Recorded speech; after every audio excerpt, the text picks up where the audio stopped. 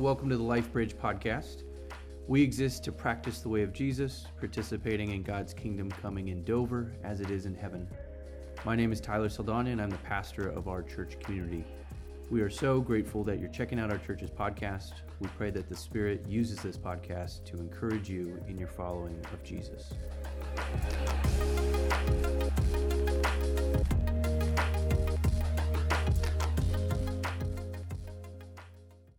Okay, so we're in the book of Acts. We're tackling another giant chunk just to remind us, while I am looking at a lot of the verses, we are predominantly going through more thematically what the point of Acts is for us. So this last portion where we're in Acts 4.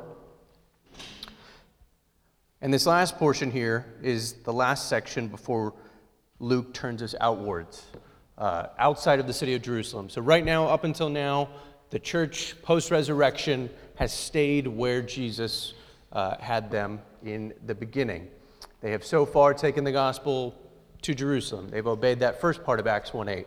But prior to that, or aside from that, the gospel has not extended further than that. And as you can see, our series To the Ends of the Earth, Acts 1:8, they are to take it further beyond Jerusalem, outside their comfortable hometown. It is to go to the ends of the earth. And so we're going to see this last section here as they are gearing up, that Luke is showing us that they are being geared up to take the gospel further.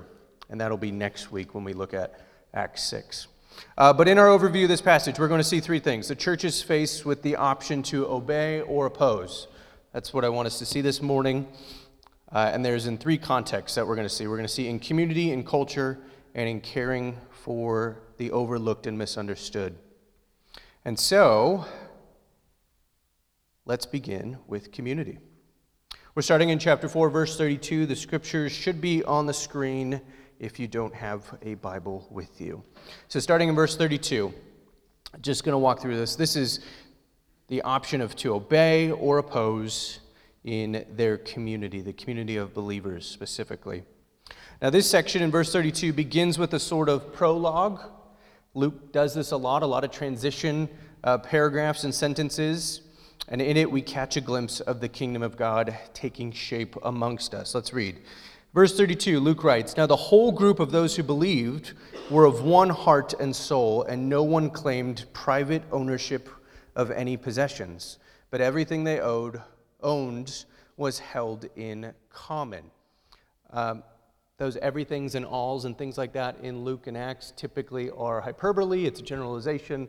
We know later on that people do own stuff, and they do have their own things that are limited to them, but they see it as, while this is under my name, under my ownership, I know that I hold it with open hands because God held his life before us with open hands.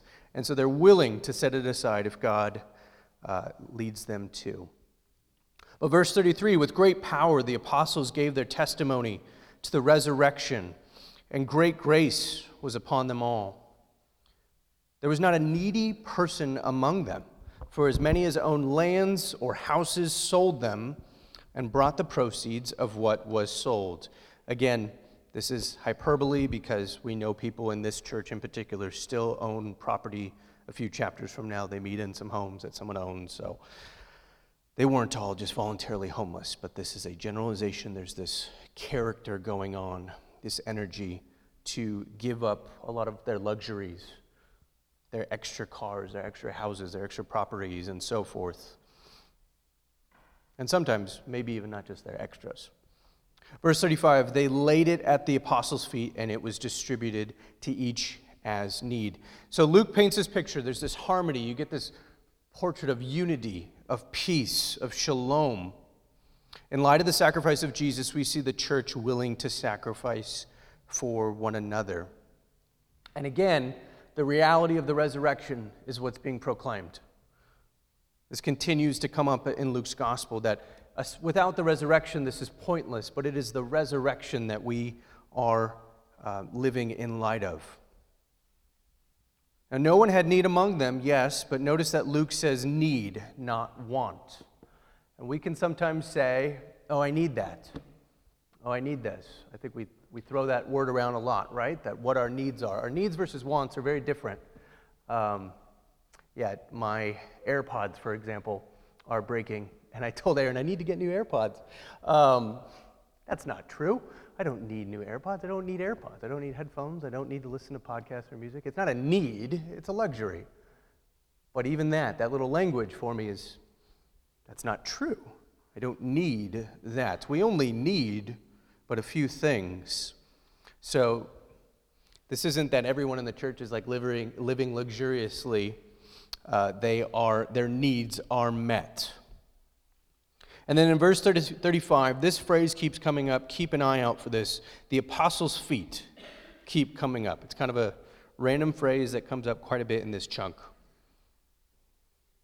But this placing of the proceeds at their feet was a way of entrusting their power to those who God had placed in leadership over them.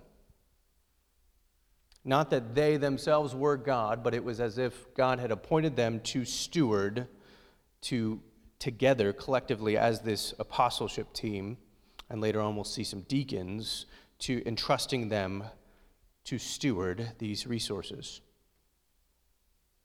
Jump down to 36 now. Now we introduce this big chunk, verse 36 through 5:11. Now the funny thing is that 5:1 through 11 is a passage I preached on about a year ago when I candidated here. It was I don't know if any of you recall it, but it's the story of Ananias and Sapphira. And in this story, we meet a couple that we first meet the husband, and he comes in, he says he sold his property, and he lays all the proceeds at the apostles' feet and says, here it is, go do with it what you want, essentially. Now they know, somehow Peter knows, it seems like through the Holy Spirit, that they did not give all the proceeds, but they tried to make it seem as though they did. They were trying to build a name for themselves. Now, the passage I did not teach on is just prior to this. In verse 36 and 37, we meet Barnabas. Barnabas is a key person that comes up later on in Acts. And, well, he has a few other names, but he is given a name rather than making a name for himself. Again, this theme comes up often in Acts. He's given the name by the apostles Barnabas, which means son of encouragement. This man sold a field, it seems like an extra property, that belonged to him, then brought the money and laid it at the apostles' feet. This is contrasted with the beginning of 5, where you meet Ananias and Sapphira. And if you're unfamiliar with the story, these people are both struck dead by God for lying to the Holy Spirit. It's kind of an intense passage. A lot of people are like, what's up with this? Who is this God? You say your God's loving, and he just strikes these people down. It's a pretty obscure passage. But this is the stark contrast between someone who is obeying God in submitting their lives, everything, willing to hold everything open-handedly before God, and someone who is opposing that call to take up their cross, to deny themselves and follow him. That they're only giving up a little. And it's not that they're only giving up a little, that's the problem, because Peter even says, it was your property. You didn't have to give it. You didn't even have to give it all, but you are misleading people and boasting and trying to build your reputation, your name, your righteousness in the midst of the church and the community. You want people to see your good deeds rather than how Jesus said, don't let your right hand know what your left hand did. Not even yourselves, essentially saying, don't get too caught up in your good deeds, let alone boasting about it amongst people. And that's what these people are doing. They are, in so doing, they're deceiving people. They are in opposition to God. So they both drop dead. One commentator writes of this, they wish to enjoy the renown of perfect generosity while retaining something for a rainy day. Now, there's nothing wrong with a rainy day fund or saving or retirement or anything like that. But again, it's the intention behind it. They were intentionally deceptive of their deeds, and they seemed to be trying to make a name for themselves rather than find their name in who they are in Jesus, like Barnabas had. Now, at the end of this section, verse 11, it's interesting. This is the first time Luke refers to the body of believers as the church. Verse 11, great fear seized the whole church and all who heard these things. This is the word ekklesia, if you've heard of that in Greek. But then the last section of this first point is verses 12 through 16. Luke is essentially alluding to a scenario that we saw of Jesus in Mark's gospel. Now, let me just read it briefly for us. Many signs and wonders were done among them through the apostles. Verse 13, none of the rest dared to join them, but the people held them in high esteem. Notice this fear amongst the church. There's another layer of fear that has seized them, that has, gripped them, the community at large. And they revere them, but they're kind of a little distant. Verse 14, yet more than ever, believers were added to the Lord, great numbers of both men and women, so that they even carried out the sick into the streets and laid them on cots and mats in order that Peter's shadow might fall on some of them as he came by. Well, what does that sound like? If you recall, there's a story in Mark's gospel, in Mark 6, where the crowds, they hear of Jesus coming, and it says in Mark 6, 55 and 56, it says they rushed about the whole region and began to bring the sick on mats to wherever they heard Jesus was. And whenever he went into villages or cities or farms, they laid the sick in the marketplaces and begged him that they might touch even the fringe of his cloak, and all who touched it were healed. And why Peter's shadow? In the ancient world, for some reason, they believed the shadow was a part of your body. That was a part of your being. And so to touch someone's shadow was still touching their essence. And so that's what that language means there. They thought that even just the furthest extension of that person's being, in that presence, in that touch, they could be healed. Now, these individual miracles, as one commentator wrote, can be viewed as signs of God's inbreaking rule of love and related to the individual faith and response. Signs of the inbreaking rule of love. These are signposts for us. These are evidences of the kingdom coming. These are markers for us of the kingdom. Now, a couple things to notice about this first point, that the option to obey or oppose God in the midst of community. While Ananias and Sapphira were striving to make a name for themselves, as I noted, similar to how we saw in Acts 2 a few weeks ago when we talked about the Babel story and in Acts 2, if you recall this, notice it's key, I think, that Barnabas is given a name, but Ananias and Sapphira are seeking to build their own name. In Barnabas being selfless, he's finding himself having been given a new name in Jesus. Now, Peter here, another thing to notice, he obeys by confronting sin, something that is pretty uncomfortable for us, right?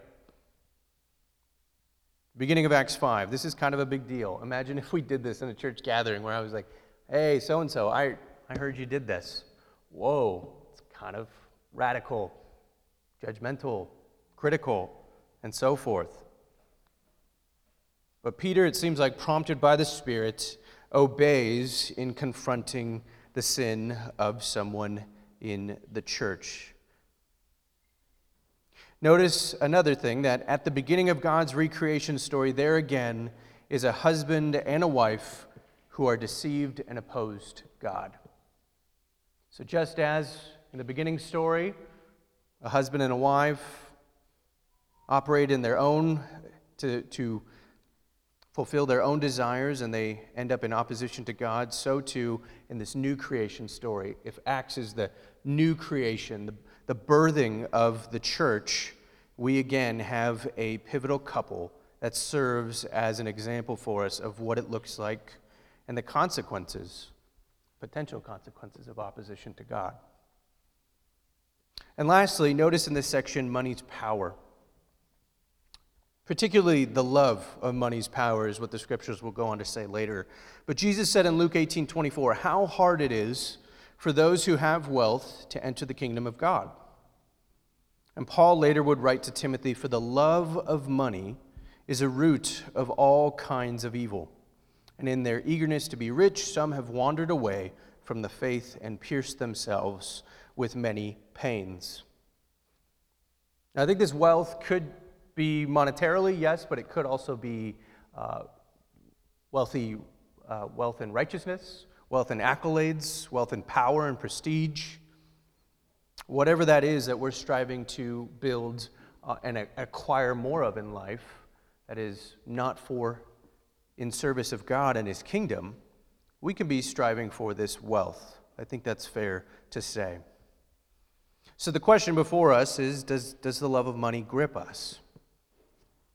Has the love of power taken you captive? See Jesus, who though He had and was entitled to all power, gave it up for the sake of others, including you and me. You are now free to be freed from the love of money and power. That's what Barnabas, among others in the early church, had experienced.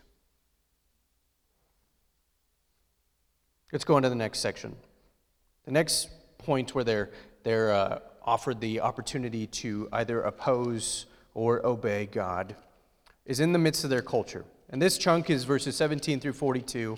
Just going to, again, overview it. But in this section, this is another section where the apostles are arrested for proclaiming the gospel of the resurrection of Jesus.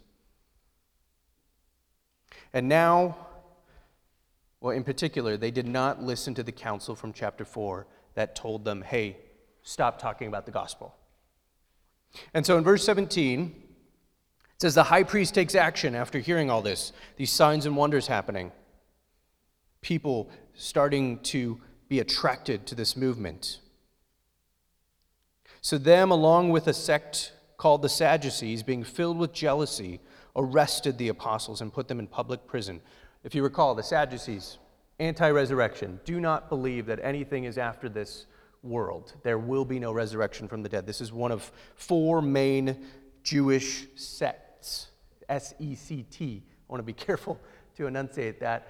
It's similar to like a denomination. So you got the Sadducees, the Pharisees, we know of these, and then you have the Essenes and the Zealots.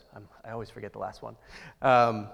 And the Essenes are the one we don't hear of often because they're in the hills. They totally resist and remove themselves from any sort of culture.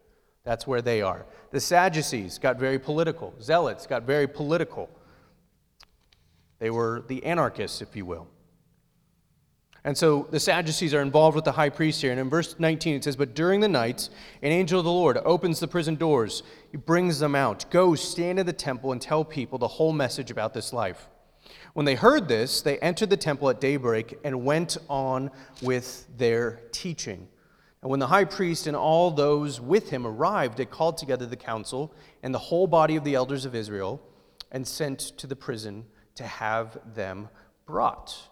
But when the temple police went there, they didn't find them in prison. So they returned and reported what happened. We found the prison was securely locked and the guards standing at the doors, but when we opened them, we found no one inside. Now, when the captain of the temple and the chief priests heard these words, they were perplexed about them, wondering what might be going on. Then someone arrived and announced, look, the men whom you put in prison are standing in the temple, and they're teaching people. Then the captain went with the temple police and brought them, but without violence, for they were afraid of being stoned by the people. Again, fear continues to move and grip these people. But notice, as one commentator wrote, they have been liberated, they've been freed from their imprisonment, not so they may gain security or safety, but for the furtherance of their mission. We know it's not for safety because literally, in a few moments, we're going to see them get beat up like crazy. No, they have been liberated not for this physical, earthly safety necessarily. That's not the main intention of God. No, it's the furtherance of their mission and finding their place in Him. Continue down. You look at verse 27. When they had brought them, they had them stand before the council. The high priest questions them. He's saying, we gave you strict orders not to teach in this name. Yet here you have filled Jerusalem with your teaching and you are determined to bring this man's blood on us." But Peter and the apostles answered, "We must obey God rather than any human authority. The God of our ancestors raised up Jesus, whom you had killed by hanging him on a tree." This phrase might be unfamiliar with us. We're like, he was hung on a tree. It's okay. It's just a cultural phrase. And some of our Old Testament prophecies more said that Jesus would be hung on a tree rather than crucified on a cross. It's a synonymous term because a cross is made out of a tree. But anyways, we keep moving. Verse 31, God exalted him at his right hand as leader and savior, that he might give repentance to Israel and forgiveness of sins. And we are witnesses to these things. And so is the Holy Spirit, whom God has given to those who obey him. Again, there's resurrection proclamation here. This is what is so controversial, that our God defeated death, that new life is here. And in verse 32, there's a reiteration of our Acts 1:8 passage. Peter says, "We are witnesses." That's Acts 1:8. You will be witnesses when you receive the Spirit. And that's why Peter says, "And so is the Holy Spirit, whom God has given to those who obey him." This is a reiteration of the thesis, of the goal of the book of Acts, the whole story. Luke continues to take us back there. And then he concludes this section in verse 30, in this next chunk. Verse 33, when they heard this, they were enraged and wanted to kill them. This is a similar response, right, that they had to Jesus at some of his teachings, right? When he claimed to be God, they wanted to kill him. They picked up stones. Verse 34, but a Pharisee in the council named Gamaliel, a teacher of the law, respected by all the people, stood up and ordered the men to be put outside for a short time. Interesting thing to notice here, Pharisees, super prevalent in the Gospels. This is the first time they're mentioned. They're only mentioned a handful of times in the book of Acts. It's kind of odd. And this is the only one mentioned by name. Kind of a fun little fact. Not sure if that totally matters. Maybe I should have spent more time on the significance of that. But let's keep going. Verse 35. Then he said to them, "Fellow Israelites, consider carefully what you propose to do to these men." Oh, quick side note. 35 to 40 here. Notice, none of the churches in the room here. How does Luke know this happened or what was said? There's a lot of speculation here as to how this happened, but there is not a single person of the apostles or the church mentioned to be in this room. It is the Jewish High Council. One option that I tend to like is that at the end of this section, in chapter 6, verse 7, Luke summarizes that many of the priests became obedient to faith, and I'm thinking perhaps they were the ones who communicated what happened to Luke later on. Other commentators state that Luke is speculatively summarizing what happened, but, and this does make sense because Gamaliel is going to mention two guys here, two Messiah figures in the ancient Near East. One of them is way after this took place. And so it seems like it is out of order, and so he's potentially more writing and putting these figures for Luke's audience, not the actual people in this who are in this scene. But anyways, we keep going. Verse 36. For some time ago, Theudas rose up, claiming to be somebody, and a number of men, about 400, joined him. But he was killed, and all who followed him were dispersed and disappeared.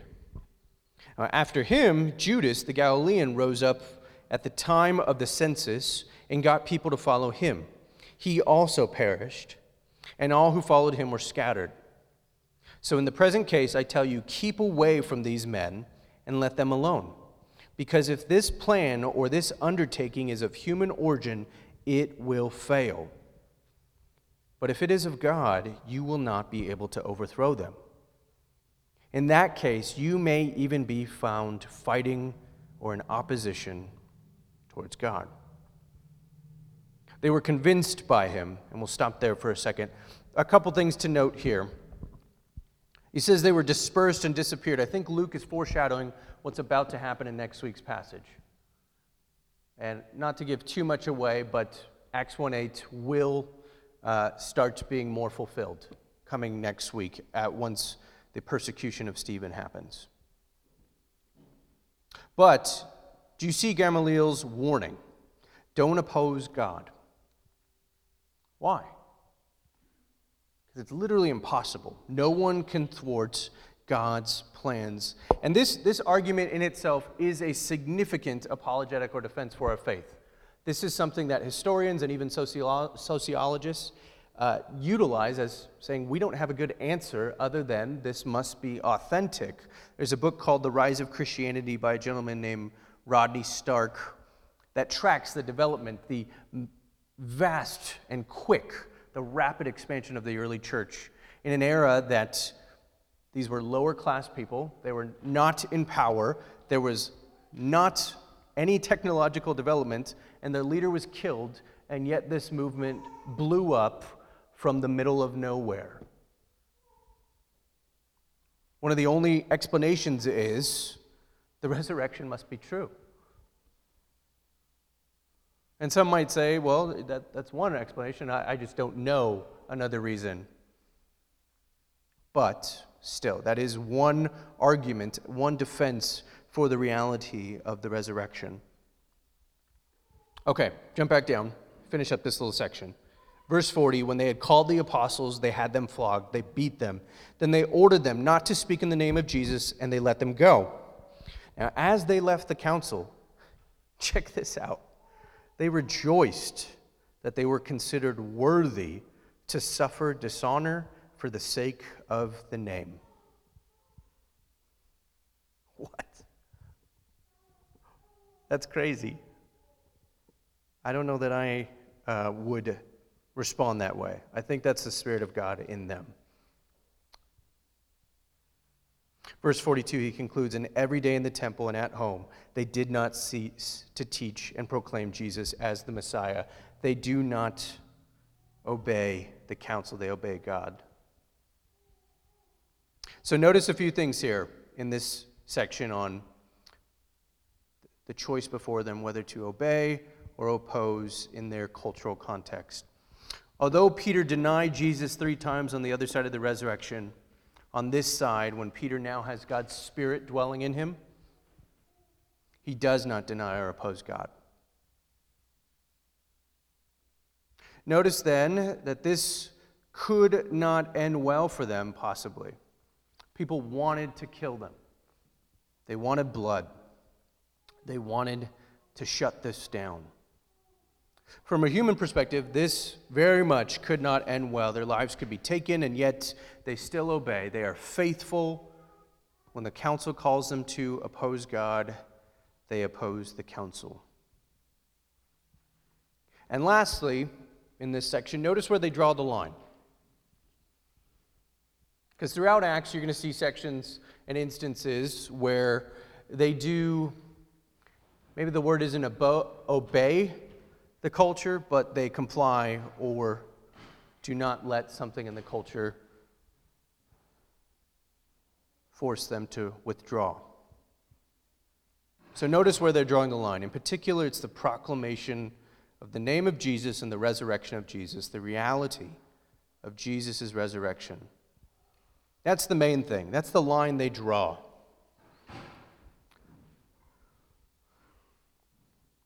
The line is drawn not in culture wars, but when culture calls them to deny the resurrection and to stop proclaiming its reality. So very little does the early church actually, that we see in church history and in particular in the book of Acts, actively oppose or resist their culture. It really comes down to in instances of worship and of shutting their mouth or not. But aside from that, they're not really out for the culture wars because the kingdom war has been won. The resurrection has disarmed the powers that come in these momentary culture wars. Is that relevant for us today?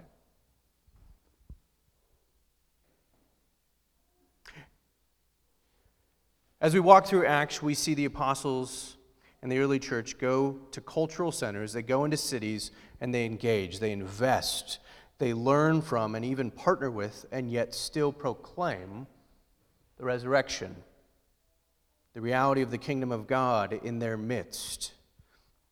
This is them obeying that Jeremiah 29, that to go into the community, go to seek the welfare of the city, to not disengage, but to invest in your community. These cultural centers, and they rarely do this. Everywhere, when we get to the Paul section from 13 on, they are heavily invested. Paul is very familiar with the culture of his day and the context of everywhere he goes. So the warning, I think, for us is this: be careful where we resist. Be careful where we resist. It's good to question and pause and be slow to act and slow to speak, but I think we ought to listen, wait, pray, think, weigh it amongst ourselves as to how we resist as the people of God in the midst of an unbelieving world. How we oppose culture, leaders, politics, companies, communities, anything of that sort. It says a lot, and our opposition could be what breaks down the bridge for us to go over and bring the kingdom into these people's lives. So today, much of the church in America prioritizes opposing policies, procedures, and even political correctness that could be contrary to the character and kingdom of God. But in seeking to win in politics, we've decided to lose in people. Hence why the American church continues to diminish. Some speculate that it's because the culture is taking over, but I suspect Jesus in the Gospels warned us and taught us to look inward before we point the finger outward. To seek for the logs in our own eyes of the church. What's going on? What are we doing that is diminishing our witness, rather than pointing outwards at the specks in culture? And though they may be logs or sticks or whatever it may be, we need to deal with our own stuff. So what if, instead of refusing to acknowledge people by their preferred, for example, pronouns and names, we decide to get to know said people? What if instead of seeing these people as faces for policies we may disagree with, we saw them as people trying to figure out what it means to be human and how to live as a fellow broken person in a broken world? What if we asked the Spirit to help us see people over politics or policy? Why? Because they're image bearers. But even more so, this is literally what Jesus did with us, right? Jesus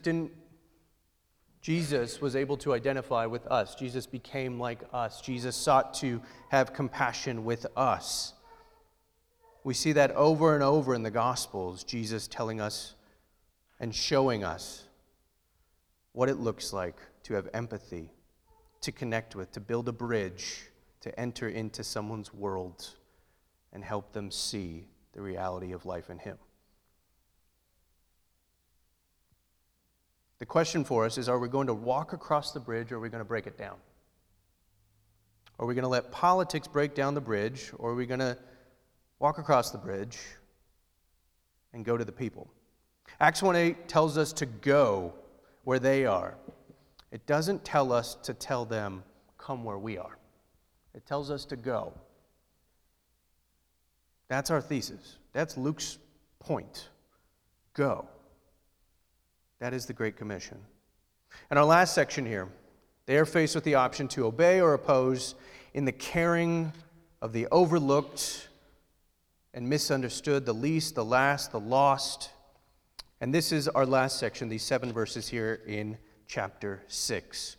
In this section, we're introduced to what many traditions refer to as deacons, or I think Presbyterians refer to them as the diaconate, which is the plurality of deacons. I would personally believe these are the initiation of deacons, which you can read about the qualifications of deacons in 1 Timothy, but other than that, you don't really hear about them too much. Why? Because their role is mainly a lot of behind-the-scenes stuff. A lot of stuff that for some reason doesn't get a lot of praise, but you're like, oh my gosh, they do tremendous, valuable, church community loving and building work. We have these people in our community, right? And I think we do well in celebrating them. But we can always do more, right? Because they do so much that we don't even realize. And I think it's telling that in most of scriptures, in most of the New Testament, we only hear of these people but a few times. What a humble position these people choose to serve in. So in verse 1, we see, Luke says, now during those days, when they're going on, picking up, they're proclaiming and teaching Jesus as the Messiah, the resurrected King. During those days, when the disciples were increasing in number, the Hellenists complained against the Hebrews because their widows were being neglected in the daily distribution of food. Now, Hellenists, term we don't utilize anymore, they are simply Greek-speaking Jewish people. And there's this disunity or opposition within the church going on, right? So we started off with this harmony, this peace, right, at the end of chapter 4. And we're seeing here there's inward fighting, in particular when caring for the overlooked, the misunderstood. And in particular, it's an ethnic or racial minority. It's the Greek-speaking Jewish people. I'd probably say an ethnic minority. Now, what was going on here? Luke's describing discrimination that is occurring in the local church here. Keep going. In verse 2, it says, and the 12 called together the whole community of the disciples and said, it's not right that we should neglect the word of God in order to wait on tables. How does that sound? I always read that passage and I'm like, whoa, that would be really weird. And imagine if I said that to you. Like, no, I'm not gonna do anything like that. I'm just gonna be over here. It just sounds really, really rough. Perhaps it's because it's condensed words, and hopefully they clarified and were very humble in this. But man, it sounds pretty like harsh and prideful and just elevating themselves above this task. But perhaps it's also an indicator that the church was this big and there were only 12 of them. The church at this point is thousands of people, and there are only 12 apostles, and we're referring to the apostles here. Verse 3, therefore, friends, select from among yourselves 7 men of good standing, full of the Spirit and of wisdom, whom we may appoint to this task, while we, for our part, will devote ourselves to prayer and to serving the word.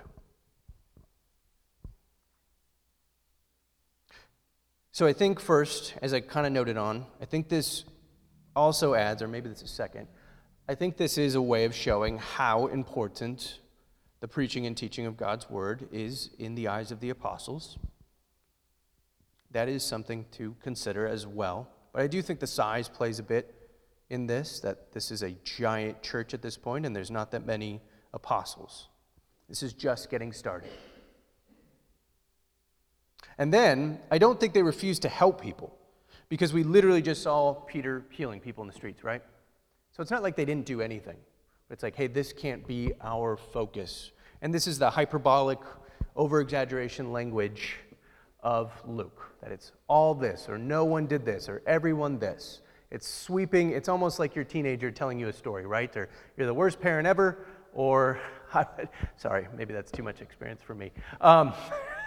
No? Okay.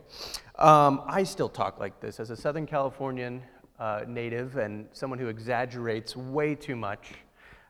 This is part of my language. And so it makes sense to me that I'm like, okay, well, this probably isn't really, they weren't doing anything.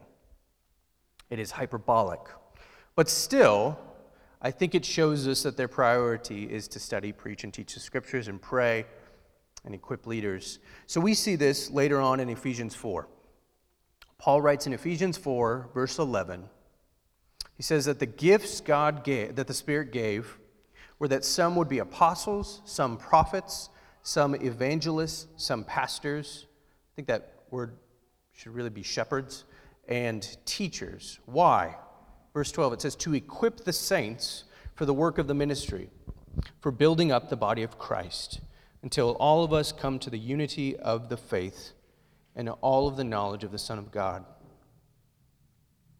And of the knowledge of the Son of God, to maturity, to the measure of the full stature of Christ. goes on that we must no longer be children, tossed to and fro, blown about by every wind of doctrine, by people's trickery, by their craftiness and deceitful scheming, by fake news is essentially what he's saying, or poor doctrine.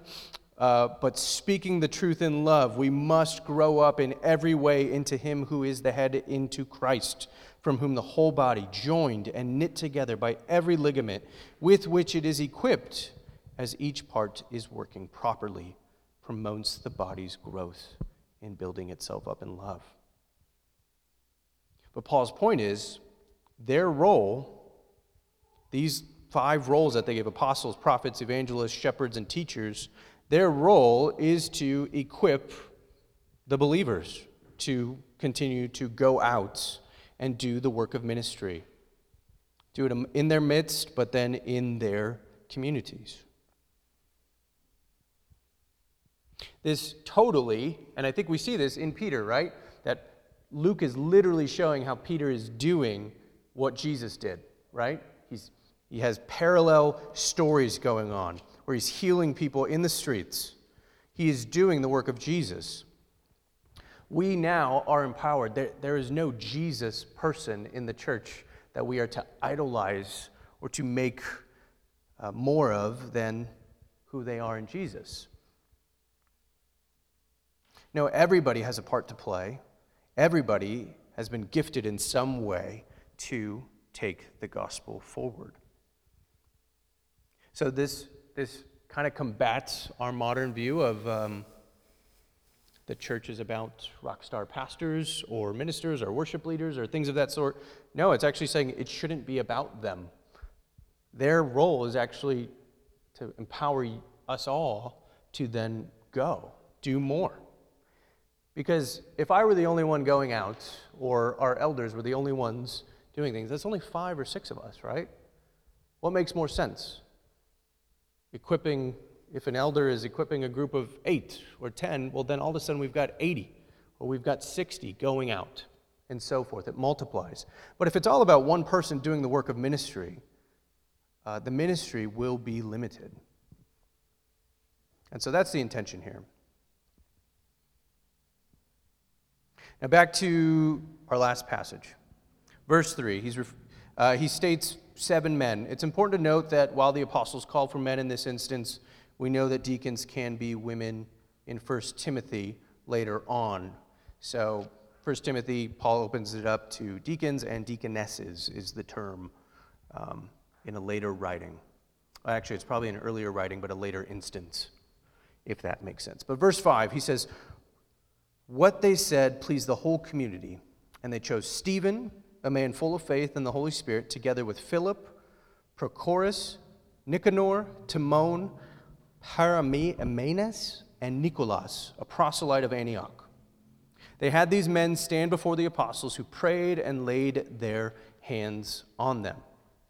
Now, Stephen's introduced, and Luke constantly does this at the end of a passage. And as we conclude this passage pretty much here, Stephen usually, this is almost like, some of us might be familiar with like Marvel movies.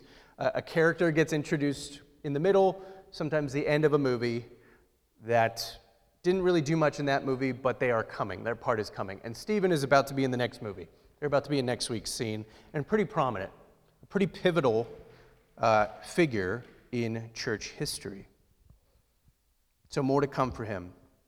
But again, notice they come before the apostles. This is similar to that feeling of at the feet of the apostles. This is submitting them to the leaders that God had entrusted to their local community. Now, a couple things to notice before we conclude. This issue of discrimination, or any issue in general, it was brought to the apostles. They weren't chatting about it on Facebook Messenger or in their coffee shops or whatever it may be. No. It was taken to the apostles, to the leaders. That's important. That's important for us. When we have issues or things of that sort, we ought to entrust it to those whom God has entrusted with the leadership and care, the shepherding of our body. Because our tongue, our gossip, our stories can get twisted. And so it's better to go to those who have been entrusted to potentially do something about it. But notice another thing. Notice the way the apostles responded. Notice that they listened and addressed the concerns with humility and sensitivity. How did they do this? It's interesting. It's something we probably wouldn't notice at face value. They appoint leaders that represent the minority that is experiencing discrimination. Each of the 7 people here are Hellenistic Jewish people. New Testament theologian Craig Keener writes, this cannot be coincidence. Considering they were the minority, it would be almost impossible and improbable to completely appoint Hellenistic Jewish people for these positions. It says the community selected and the apostles blessed members of the offending minority group. As members of the minority, the new leaders could better understand the issues that caused the offense, as well as bring assurance that the minority's voice was heard and trusted. But it's not just like, hey, they're a minority, put them up. He says, but these were not merely any members of the minority group, but those who could be trusted to put God's work first, because the new leaders are, quote, full of the Spirit and wisdom. Members of both subcultures could trust them to pursue equity rather than factional interests. They would hopefully not seek to continue to divide, but rather to unite through mutual understanding. So what do we do about, let's say, discrimination, but even maybe take a step back on just being wronged by people, or when people vocalize that they feel like they've been hurt or wronged? What seems like, and I think we get this from a few other places in the Gospels, but in general, a few principles for us. I think we are to stop. I think we're to stop when someone brings us something to our feet, to us. We stop and we listen to those who feel like they are experiencing affliction. And then we are to empathize. Now, how did Jesus do this? How did he empathize with people who he couldn't immediately identify with? Did Jesus stay in heaven, or did he come down and experience our hell? He came down and experienced it, right? He walked in our midst. He took on flesh. He became like us, that he could empathize with us, that he could identify with us, so that he could help bring us out of our hell and back into the kingdom of heaven. That's how we're to empathize with people, right? And then lastly, I think we are to support and act. Proverbs 31, 8 and 9 reads, "Speak out for those who cannot speak, for the rights of all the destitute. Speak out, judge righteously, defend the rights of the poor and the needy." I'll say personally, I didn't understand a lot about impoverished communities, and in particular, the experience of Black Americans until we welcomed Gracie into our home. And in particular, it came to an apex when I found an officer pulling us over, or not pulling us over, stopping us from leaving a parking lot and handcuffing my teenage daughter when we're telling her she's a teenager and we're her parents, and being accused of something that we had a receipt for. I still have not met another person who has a kid who has experienced something like that.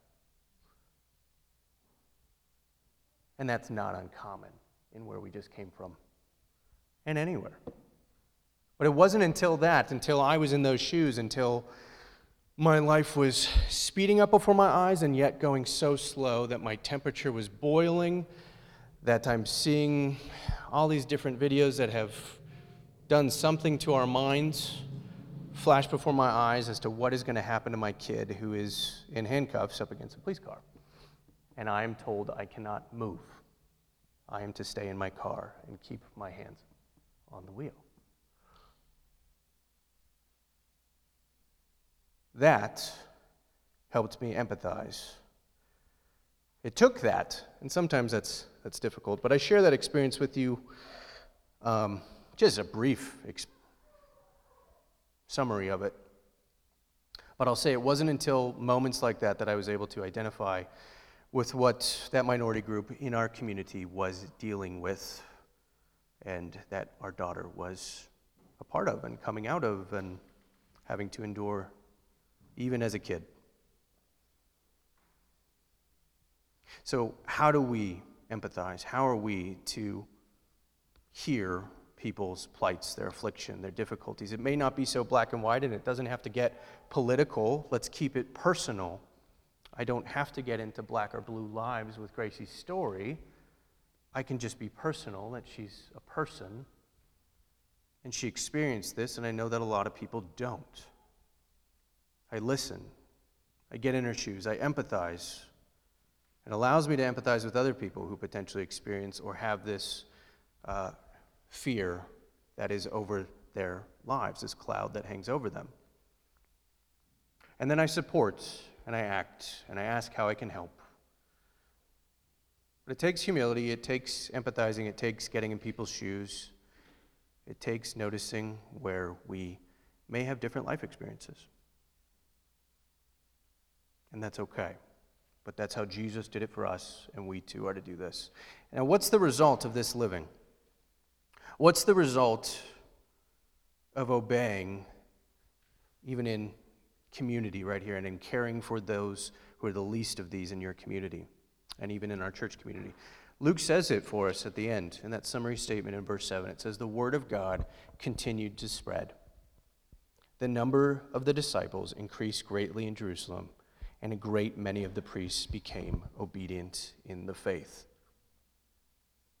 Man, even the opposition in their midst, this is not a little thing here going on, that's a portion of your church community is saying, hey, you are discriminating against us. You are not giving those people in need who are a different people group, you are not treating them the same as this majority people over here. That's a big accusation, and that could really tear things apart. It's arguably something that tears apart cities and countries, right? It's something that can be pretty daunting and scary and offensive. But they continue to persist. The reality of the resurrection is unfolding in them, is manifesting in and through them. They are people of the resurrection, keeping the main thing. And they are seeking to love people the way that Jesus loved them. Now, what's our motivation as we conclude to live lives this way? I keep trying to get back to it. It's Jesus, right? For Jesus, sometimes his obedience to the Father looked like opposition while in his community, in his culture, and in his caring for the overlooked and misunderstood. Right? He heals people on the Sabbath, gets called out for how he's caring for people, right?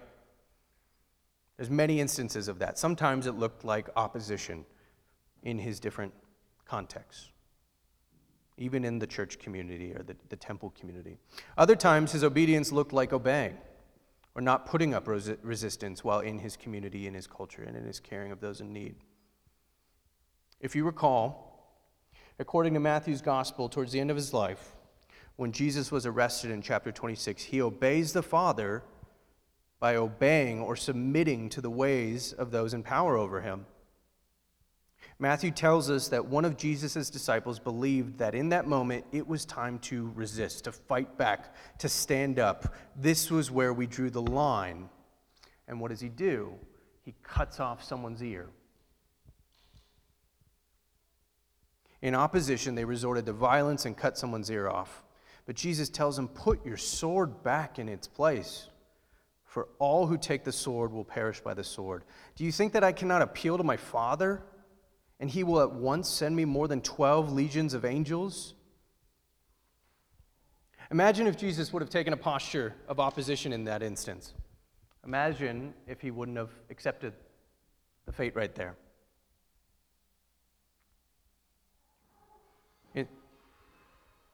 Instead of accepting their charges, God could have sent legions of angels to protect Jesus. But what would that mean for the world today? What would that mean for you and me?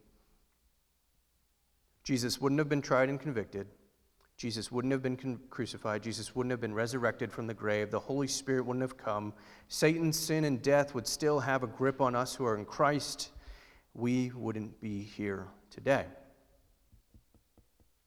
Now, in his lack of resistance or opposition to those that were imposing on his liberty or his righteousness in the eyes of the community, Jesus was able to safely get across the bridge. On the other side is where he was truly needed, right? There he could face our ultimate opposition.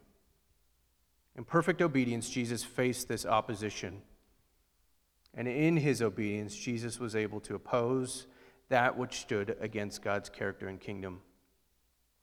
So now we who are in Jesus don't have to get caught up in these momentary culture or even church wars or political wars, whatever it may be, whatever infighting down on the ground or up in the sky that we are finding ourselves getting caught up in. By seeking to win these battles, we may have already lost.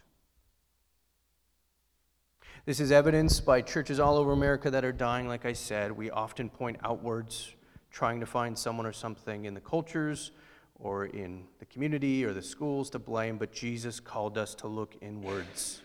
Jesus called us to examine ourselves before others. Perhaps the church would be wise to obey his call. We don't need to win the culture wars. Jesus already won the ultimate war on the kingdom. Through his resurrection, Jesus defeated the enemy, sin and death itself. This is why we have the book of Acts. And this is why we are here. Because Jesus and his people sought to continue to fight for the main thing, oppose when needed to, when opposition was needed, but then obey when obeying was needed. And sometimes it's a mix, right? But anyways, well, that's our passage here. Next week we jump into the next chunk where we see Stephen. We meet Stephen a little bit more, and we're going to see Acts 1:8 starts to unfold a little more.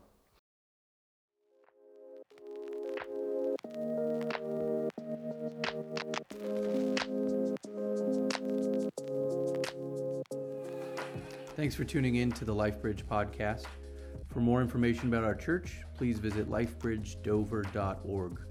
There you'll be able to find out more about the church community, our ministries, ways to get involved, recommended resources, and to give. Be sure to subscribe to receive new episodes directly into your podcast feed. While we are glad that you're checking out our podcast feed, we believe that the New Testament teaches that church worship is to be experienced weekly in person within your local church community. Thus, we encourage you to either join us in person for Sunday morning worship or to find and commit to a local gospel-centered church community in your neighborhood. Thanks.